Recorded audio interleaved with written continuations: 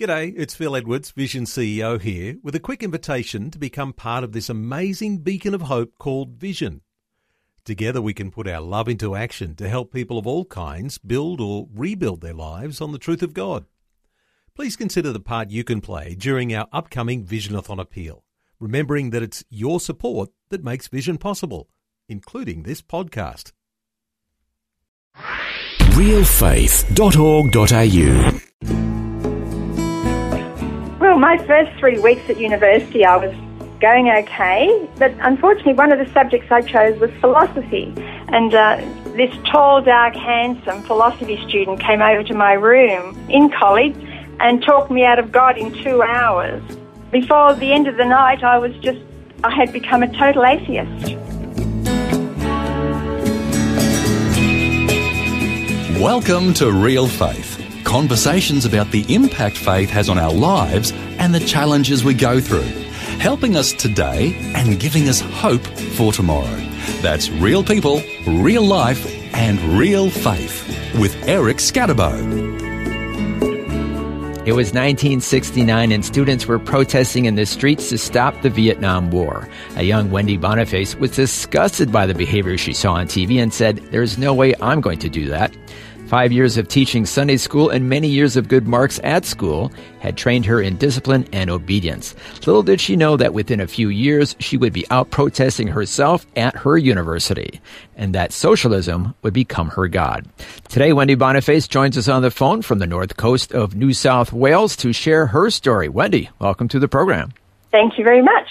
Glad to have you with us on the program. And before we get started, I should say that your son is radio host Matt Prater from the History Makers program. Is that right? That's very right. He's larger than life, our Matt. That's right. So he's all over the country with his program, History Makers, heard on many radio stations. And surprisingly, he's kind of known as a conservative Christian. He actually at one point asked former Prime Minister Kevin Rudd a question from a Christian perspective that caused a bit of a stir a few years ago. So he's kind of known as being a conservative. Is that right? That's right, yes. So it's kind of surprising to hear that his mother at one point kind of went through a left-wing phase in your life. I mean, you were extremely left-wing. You even carried a copy of Mao's Little Red Book. Is that right? That's exactly right. It's quite an interesting story. Well, we want to get right to it. We're going to find out about you protesting at your university. But first, let's find out about your background growing up. Where were you born and raised? I was born in a lovely little country town called Lismore, also in the northern New South Wales, and just a little middle-class town, and I was part of a middle-class family, the middle child of a middle-class family, very normal. Went to the Sunday school down the road, and eventually when I was 12, I started teaching Sunday school for 5 years, so I did have quite a conservative little background. And so you were quite happy growing up like that? Yeah, it was a happy childhood. And as we heard in the introduction, you were quite disgusted by the idea of people out protesting things. Yes, we used to see them on the television, I think around about 1968 or something, the big protests, and I used to think, I'm never going to be like that. But that wasn't what happened. Actually, you joined them, so to speak, in a few years. Within a year. Within a year. Wow, that exactly. Quick. So what happened? Well, my first 3 weeks at university, I was going okay. I got a scholarship to go to Armidale University, and I was doing quite well. But unfortunately, one of the subjects I chose was philosophy, and as well as being, my teaching subjects as well. And this tall, dark, handsome philosophy student came over to my room one evening in college and talked me out of God in 2 hours. Wow. He was very clever. He even told me his IQ was some huge number, and because I was quite impressed by that. 3 years older than me as well. And before the end of the night, I had become a total atheist within 2 hours, and I still remember the shock. My body even shook as I suddenly realised that there was no God, and that what hope was there for me anymore? And I've been sold a lie all those years. It was a huge shock to my system. Wow. Well, now let's try to understand what happened. I mean, for you to lose your faith within 2 hours, 2 hours. Well, you see, I'd never read my Bible, even though I was a Sunday school teacher. I just used to know the stories, and I had no one praying for me. My parents were just sort of nominal Christians, and I hadn't joined a church by that stage. So, I was an easy target. Yeah, and this was the first time you were away from home? Yeah, first 3 weeks away from home, and that was it. So you weren't really grounded in your faith, you could say. Well, I thought I loved God. I thought I loved him, but it seems that it was really only an emotional love rather than, anything more. Well, for him to talk you out of your faith that quickly, it doesn't sound like it was the foundation of your life. He was very clever. He was an ex-Catholic himself, and he'd been, I think, school captain of his Catholic school. So he was very bitter against the Catholic Church. So that made it, he more or less confused Catholicism totally with Christianity, and I was totally convinced by the end of the 2 hours. And so that completely rocked your world. What happened next? It did. Well, the next morning I woke up and it was like I was a dead person. I thought, how do I live now? Because I'd always lived according to the 10 Commandments and, according to the way I'd been brought up. And I thought, I've got to work out a whole new value system. How am I going to do this? And I guess I became attracted to humanism, because humanism's kind of, Christianity without God, if you like, caring about people, but not without God there. Yeah, and so you went left wing, you went into socialism and humanism and that type of philosophy?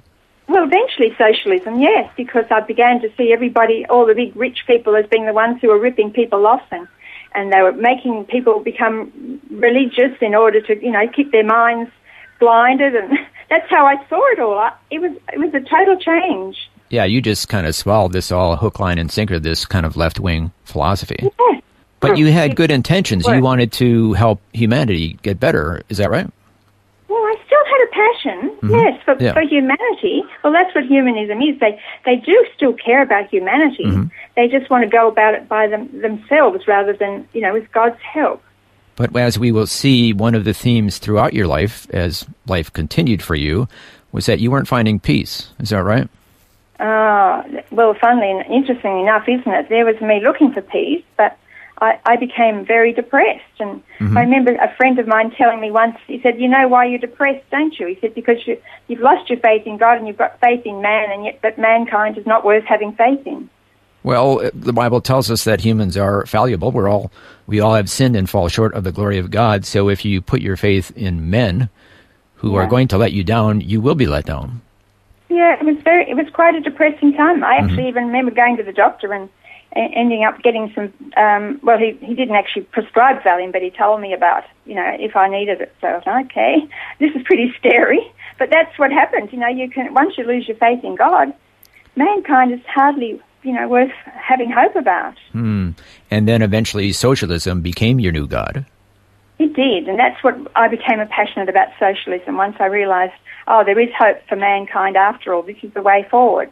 And that was when that sort of gave me something to live for. And when the protests started happening, against the Vietnam War, I just joined in. Oh, loved it. There was such a thrill getting out in the streets with all the others. And, we had a cause. We were caring about the world, against the big capitalists that were out there trying to destroy everything, So your story is pretty much a cautionary tale that this could happen to any young idealist who's going off to university away from family for the first time and trying to figure out what they believe in?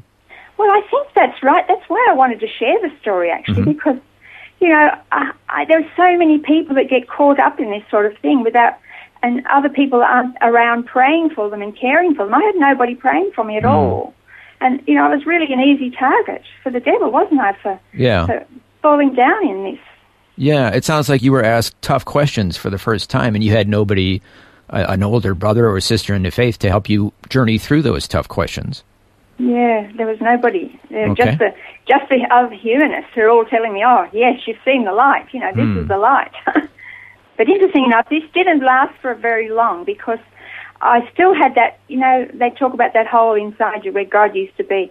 So I had that hole inside me where God used to be, and it began to be filled with astrology, of all things. And I became very, very adept at knowing everyone's star signs, and, it didn't really match with atheism, but it sort of gave me that little bit of spirituality that kept me afloat, Mm-hmm. And then eventually you met your future husband? Yes, well, second year uni, he was in the same ditch with me. So we were fellow radicals, and we got married at the end of our university, even though people were beginning to live with one another at that stage. That was in 1969, 1970. Mm-hmm. They were just starting to live together rather than get married, but I still hadn't reached that stage of being able to do that because I was still, carrying my old Sunday school values, I guess. Mm-hmm. But we got married in our final year, our bed year, and had our first baby right at the end of the exam. And, of course, this was exactly the time when Labor first came in 1972, December 1972. I don't know whether you remember, because of the Gough Whitlam era, but it was a very exciting era. And we actually called our first child, it was Adam, and his initials were ALP. So I often laughed about that as the years went by. I thought, I hope I don't feel bad about that one day. But at the time it was very exciting, after 23 years in the wilderness, to suddenly have this Labor coming in. We thought, yes, we're finally making progress. We're really making a difference to the world, And then in your quest for finding peace, you started to dabble in transcendental meditation, or TM? TM. Well, what was happening is the eldest child was not a peace child. He was a very, very challenging child. Cried all the time and was very demanding and hyperactive, and I lost sleep, and I just lost any little peace I had. And there I was puffing away, smoking away all the way through it, and drinking, because that's what you do when you run out of peace, and you just try to grab anything you can find, puffing away, And eventually a friend came along from the past, and he said, transcendental meditation, this will give you the peace you need. And he said, this will help you towards world peace as well. I thought, this sounds wonderful. So, of course, I got sucked in by it, and it was a totally, it was a Hindu thing, but I didn't know that. I just wanted the peace side of it. I wasn't interested in the Maharishi side, fortunately, but even so, it only lasted probably 2 or 3 years in my life, and it gave me a little bit of a break from my demanding child, who was very, very challenging. So that was a phase that you went through, and then you got involved with the Down to Earth movement. What is that? What was the Down to Earth movement? Okay, well, Matthew was born in that second town I was in, by the way. Matthew was born then, and he was a really, really placid child. And, interestingly enough, he was just so full of love, that little kid, and it sort of impacted my heart. And he was quite different from the first child, and there was a huge fighting going on between the two of them. The eldest one was very jealous of the second one. And the Down to Earth movement was coming up at the time, and people were going down to Canberra and all of these places. And so we took our two little boys, down to the Down to Earth movement at Canberra. And we just saw a whole new society emerging. We thought, this is what our new life's going to be. There were people walking around naked, and they were smoking dope. And we didn't get into that, funnily enough, because I was still a little bit Sunday schoolish in many of my ways still. But by the same token, I was fascinated by it nonetheless. And I saw myself bringing up these two boys in a brand new lifestyle, but. Which it lasted about a year. We came back to our town at Tamworth at the time, and we started up Down to Earth movement in Tamworth. And we were having these little festivals. So the Down to Earth movement, is that kind of getting back to nature and growing your own food? Is that kind of what that was all about? It was. Okay. So that was yet another phase you went through? Well, I think it was part of the same phase. It was just trying to add on to, how do you live now that you've got children, because it was okay to live it before you had children, but this way, we were getting together with a lot of other families that had little kids as well, and we were all trying to bring them up in a brave new world, if you like. And we really saw ourselves as pioneers of this brave new world. Our guest today is Wendy Boniface, who's sharing her story of how within 2 hours she lost her faith in God and then went on to become a humanist, and socialism was her God. We're going to find out how God works in her life and tugs her heart back to Him. We'll find out all that when we return right here on Real Faith. Looking for resources to grow your faith? Check out Vision Christian Store with books, movies, audio CDs, DVD resources and more. Plus, free delivery on orders over $50. See visionstore.org.au. You're listening to Real Faith, conversations with real people about how God works in their lives. If you want to know more about integrating faith into your life, our website is realfaith.org.au. Just go to the website and you'll find helpful articles about the impact faith can have on your life. Once again, that's realfaith.org.au.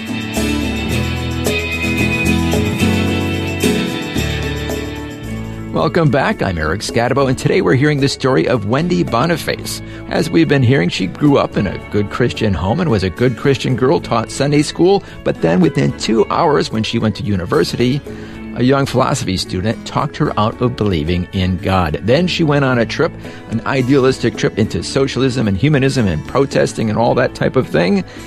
Now we're going to find out what happened next in her life. So young, idealist, but yet you still couldn't find that peace that you were craving for.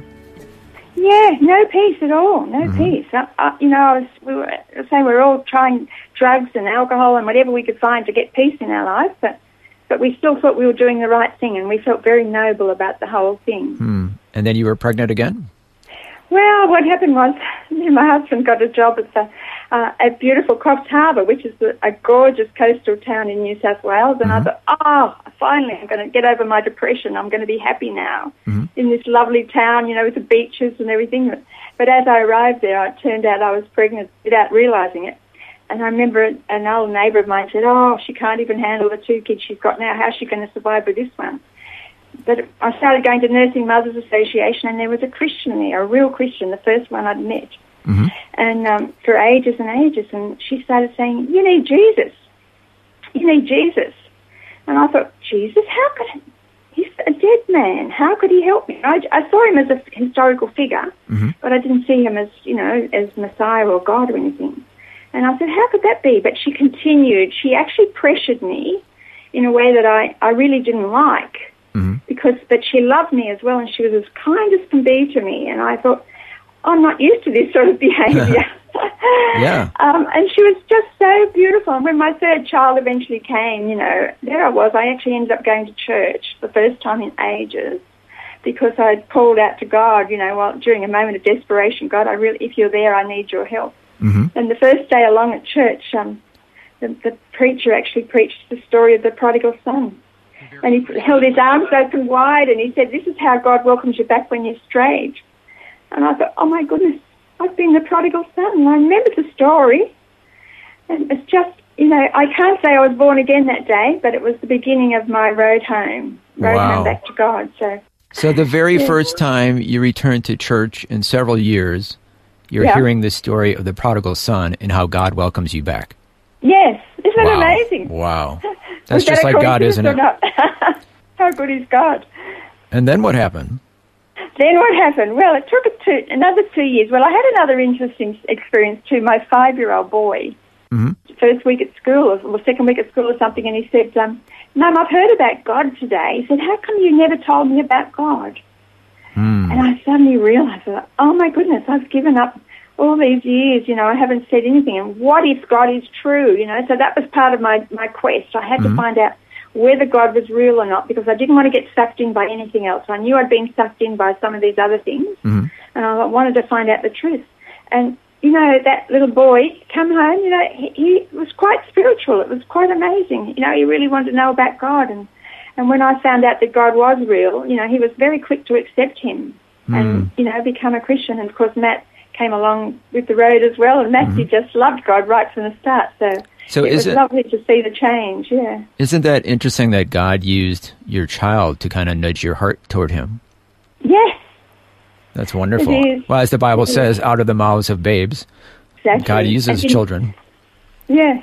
And something that's interesting, I started teaching Scripture as soon as I was born. I was born again in 1981 then, and I started teaching Scripture after 3 months of being born again. I read my Bible through in 3 months from cover to cover. Wow, you were hungry. And then a lady from our church said, would you like to come and teach Scripture? And I said, yes. And I've always had a kindergarten class ever since. So I've been teaching Scripture for about 35 years now. Fantastic. Because I recognise how important 5-year-olds are. They've got a wonderful little spirituality about them. They listen and they take in everything they say, and they go home and they talk to their parents about things, and it's just been one of my greatest joys teaching scripture to kindergartens for at least 35 to 40 years now. So. Well, as the Bible says, God's word never returns void, so you're planting those seeds in their young hearts. Yes, so lovely. And then later on, our marriage eventually finished up 15 years after I got born again, because my husband never really took to it, even though he was a nice man. He never really took to Christianity. But 12 years later, God found me a godly husband, and we ended up getting married. And we pastored a church for 10 years, and I've also been a school chaplain for the last 6 years, and I've only just retired from that. So I love to be able to take, the gospel into the kids. Not that you can say much about, as a chaplain you can't say much about God, but at least you can go in and love the kids and show them a lot of love and affection, which they really, really crave. So that's been a great part of my life for the last 10 years. So as we've been hearing throughout your life story, you wanted that peace inside of your heart, and you tried, as we've heard, various ways, but nothing worked. Well, it doesn't sound like being a Christian was just a phase. It sounds like it stuck. It was the answer. Would you say so? It was definitely not a phase. No, it was the answer, not only to my questions that I had about life, but also to a new life, a new way of living, which was one of the passions that I had. A better way of living, and also the peace in my heart. I was actually considered quite an anxious and depressed person before I found Jesus. And it was partly because, you're trying to understand life and you're trying to go through the troubles. Life has so many trials, and going through them without prayer and without God is so challenging. And also, once you're forgiven too, once you lose that forgiveness burden from you, that takes away so much of the anxiety as well. Plus, you learn how to forgive other people, and that makes a difference to your peace as well. And that's one of the reasons why whenever I see people anxious and depressed, I really, really so want them to know about Jesus, because He is the one who takes away all that anxiety as we cast our burdens on Him. So, if someone's listening today and they are maybe their first year in university, young and idealistic, just like you were, what would you say to them? Well, I'd say get into a church quickly and make sure you're accountable with other people, because that was something that I didn't have in that first 3 weeks. I was so busy looking at all the other things that were going around. There's so much to look at in a university, and I got caught so quickly. I don't say don't do philosophy, because I don't think philosophy itself was what did it, but it was the fact that I happened to be with that philosophy student. But I do say become accountable to somebody and have someone praying for you before you go. Make sure you've got people that are there loving you and praying for you, because that was what I missed out on.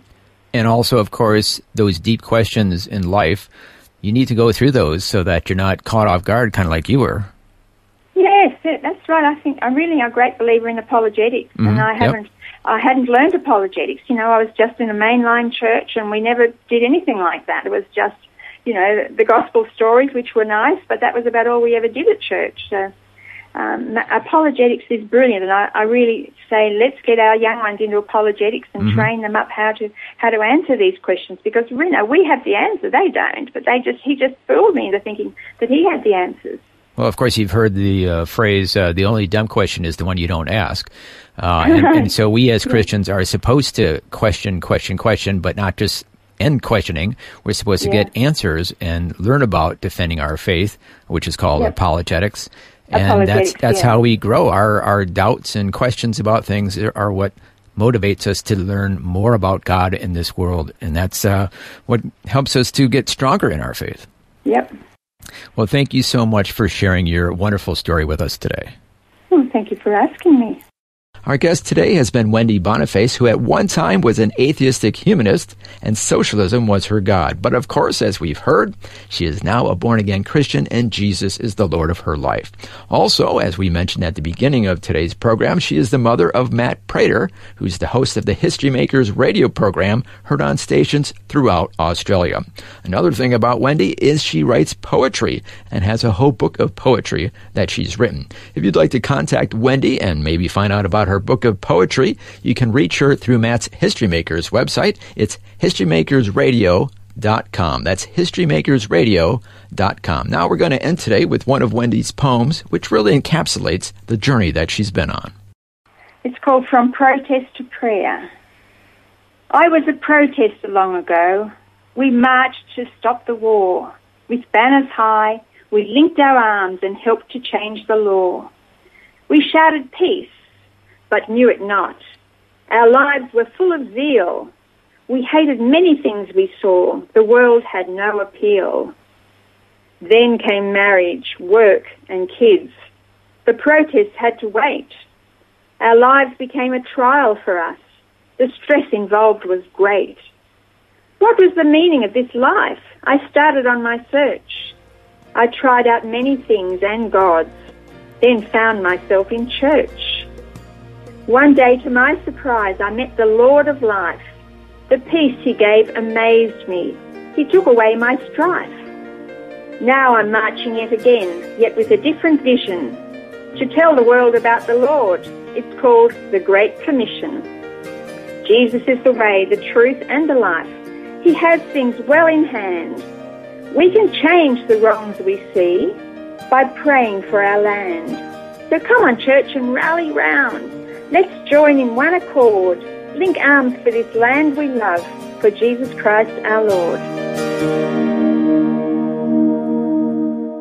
You've been listening to Real Faith, and if you have any questions or comments, you can send us a message through our website, realfaith.org.au. That's realfaith.org.au.